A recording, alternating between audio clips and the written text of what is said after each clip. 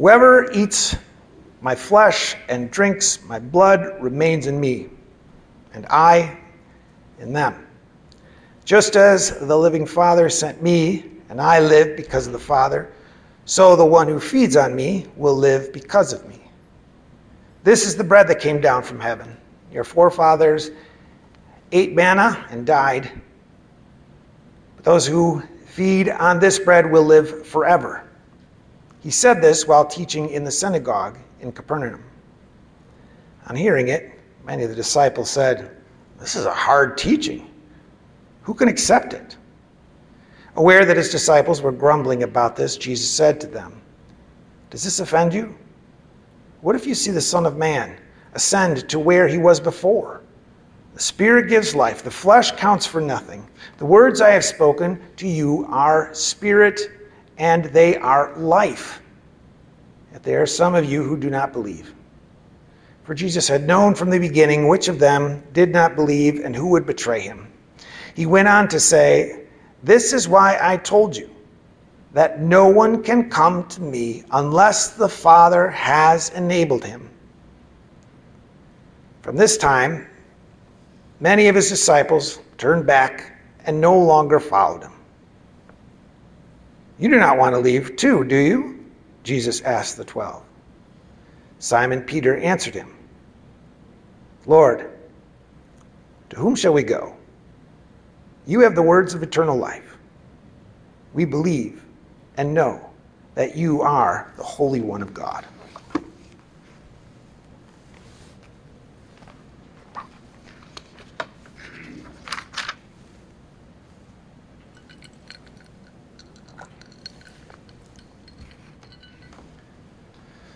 So sometime in the 1950s, an old backwoods preacher invited Clarence Jordan, who was a remarkable person, had a farm that actually eventually became the beginnings of Habitat for Humanity. Anyway, this backwoods preacher contacted him and said, "Hey, would you come and preach at my church?"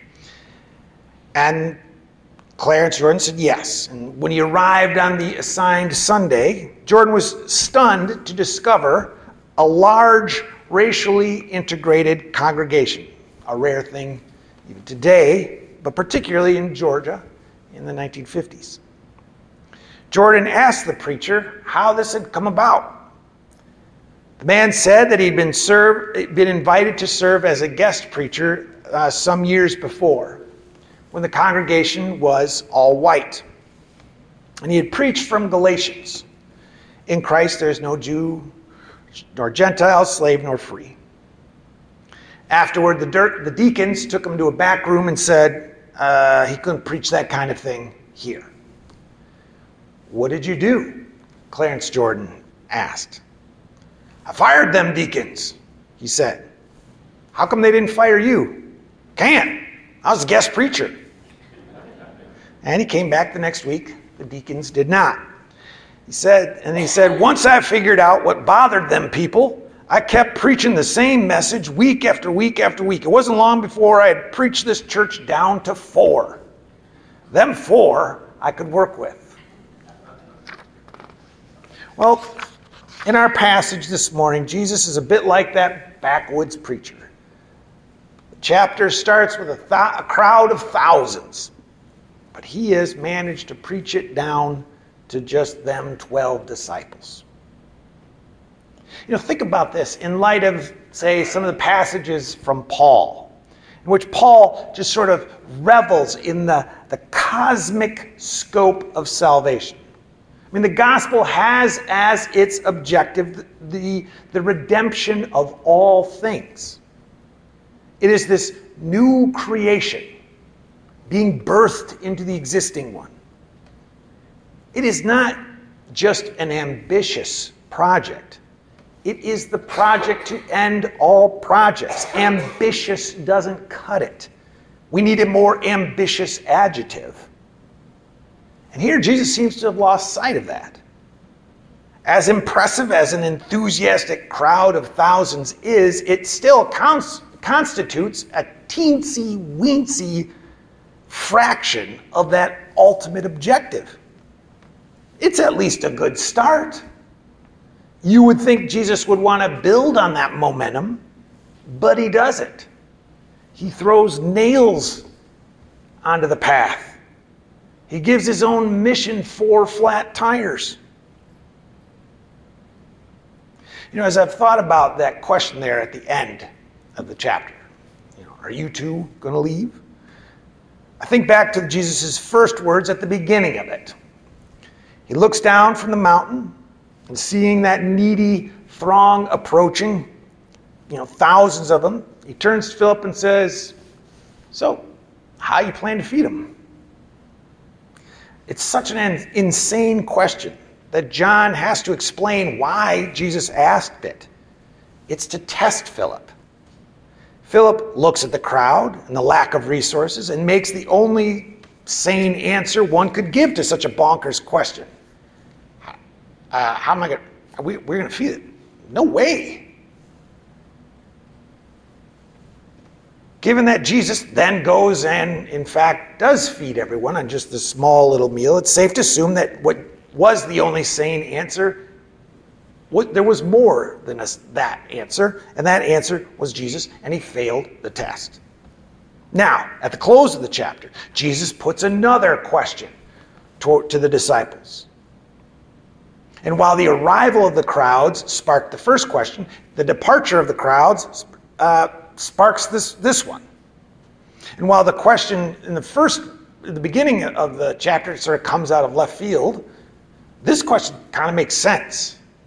Everyone else has had enough of Jesus, but for some reason they're sticking around. Why? But is that why, Jesus asked? Is he just curious? Or is there more to it? Could this question be a test like the first one? Now, if Philip had answered, it would be obvious, right? But it's not Philip who gives this answer. It's Peter. Although, to be fair to Philip, Peter may not have given Philip a chance. Because Peter sort of treats being a disciple like being a game show contestant. He's always got his hand above the buzzer ready to give the answer. So later when Jesus says, well, who do you say that I am? You are the Christ, the Son of the living God. Yes! Right? And if he's unable to answer first, he just tries to top everybody's answer. So like in the upper room, the disciples like, we will never betray you. We'll never betray you. And then Peter's like, well, I will even die for you. Right? So he is an eager beaver. An eager Peter. Coin in terms. All right. So it's not surprising that he's the first to weigh in at this moment. But even Peter, Mr. Buzzer, Mr. Enthusiasm, even Peter seems a little unsure about this.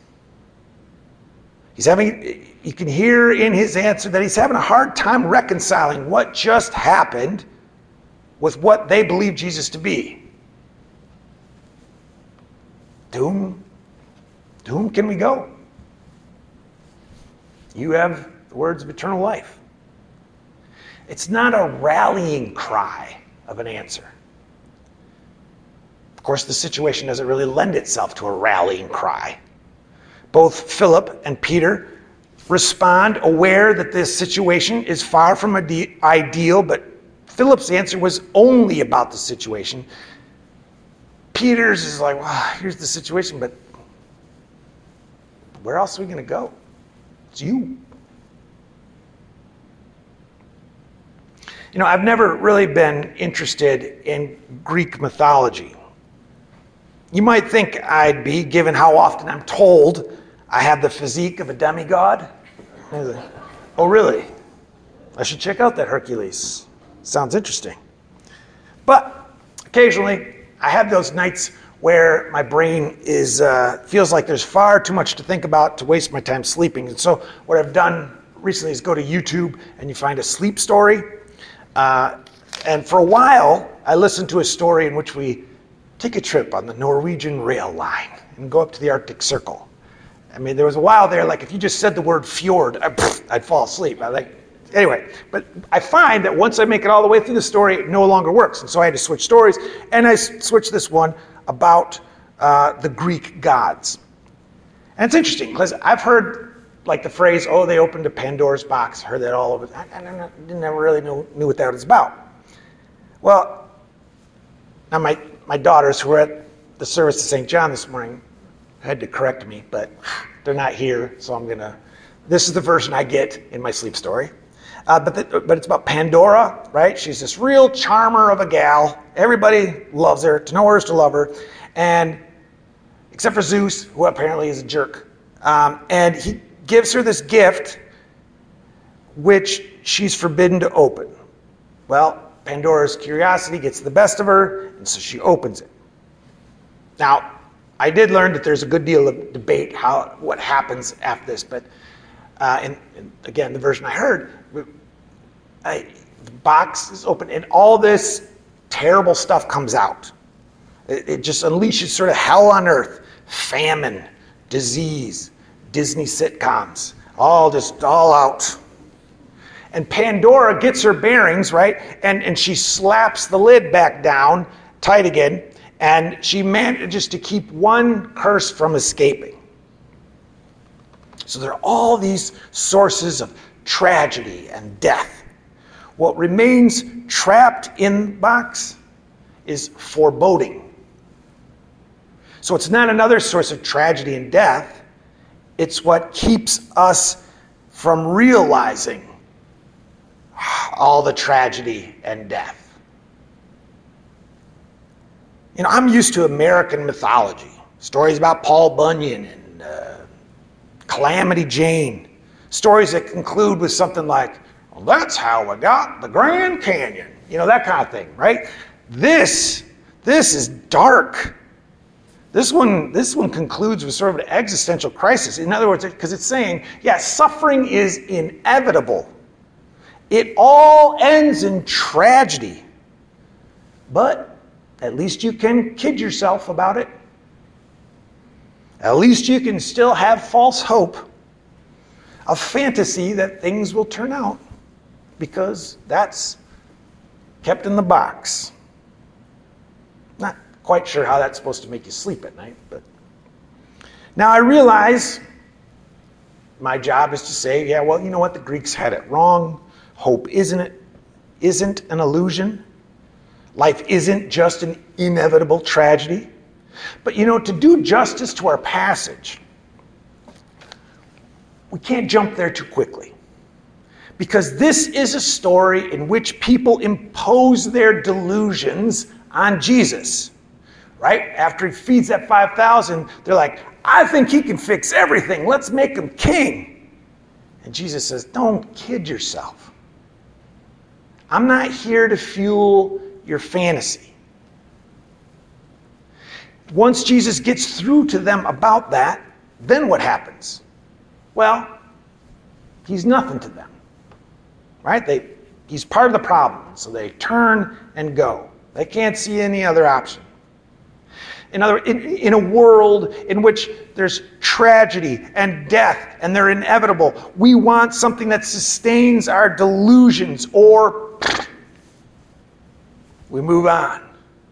If we can't have our delusions, we just have to face the tragedies, and we don't want that. We'll look for another illusion. In fact, it is so difficult to move past delusions and fantasies. Jesus says it takes a divine act, a divine intervention, right? No one believes unless the Father draws them. Unless the reality beyond this world of tragedy and sadness, unless something else gets through to you, you can't see it. Seeing the 12 disciples still hanging around, Jesus asks, what about you? Haven't I burst your bubbles too? Are you going to go as well? Basically, Peter's response is, we may not get what just happened here, or why you said what you said. You may not be exactly what we want you to be, but we are willing to live with that. Because something beyond this world of tragedy and death, something real and eternal, breaks in through you. So, for us, there's nowhere else. That backwoods preacher recognized the fantasy operating in that church, a fantasy about racial privilege. They wanted a preacher that baptized the fantasy, made it seem eternal. It was not. And he preached them down to 4 people who wanted more than a delusion. Part of what makes that story great is that in doing so, something turned around. Eternity was unleashed and, according to the story anyway, created a thriving, integrated congregation at a time and in a place when such things were unheard of. Things that remain rare even today. Sometimes it does work that way. Sometimes when you finally let go of the delusion, eternity rushes in. For instance, I think every time we genuinely apologize, we're owning up to a fantasy about ourselves. That's the hard part about it. Letting go of the version of ourselves in which all our actions are justified and the problems are all with them, not us. But there's a freedom in apologizing. Sometimes there's even more. There's forgiveness. There's this realization that someone loves you, not the fantasy you try to project of yourself. And in that moment, something from eternity enters into the mix. But that doesn't always happen. Sometimes you own up to the fantasy.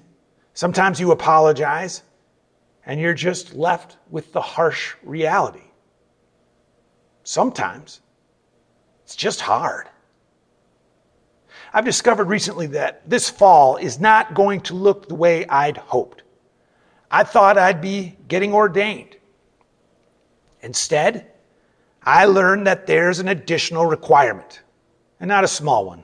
I have to take a class. And I know it's not the Taliban. It's not cancer or a house fire. I don't bring it up because I'm looking for sympathy. I've received plenty. I bring it up because of this moment when I was on Zoom with my mentor, advisor. He had called someone on the committee in an effort to understand the decision, and he was doing his best to present what he'd learned. And God bless him for that effort. But the whole time he's talking, I'm thinking, that's it. I've had it with this committee. It's just one thing after another. And it's like my brain went stomping off to some imaginary career fair.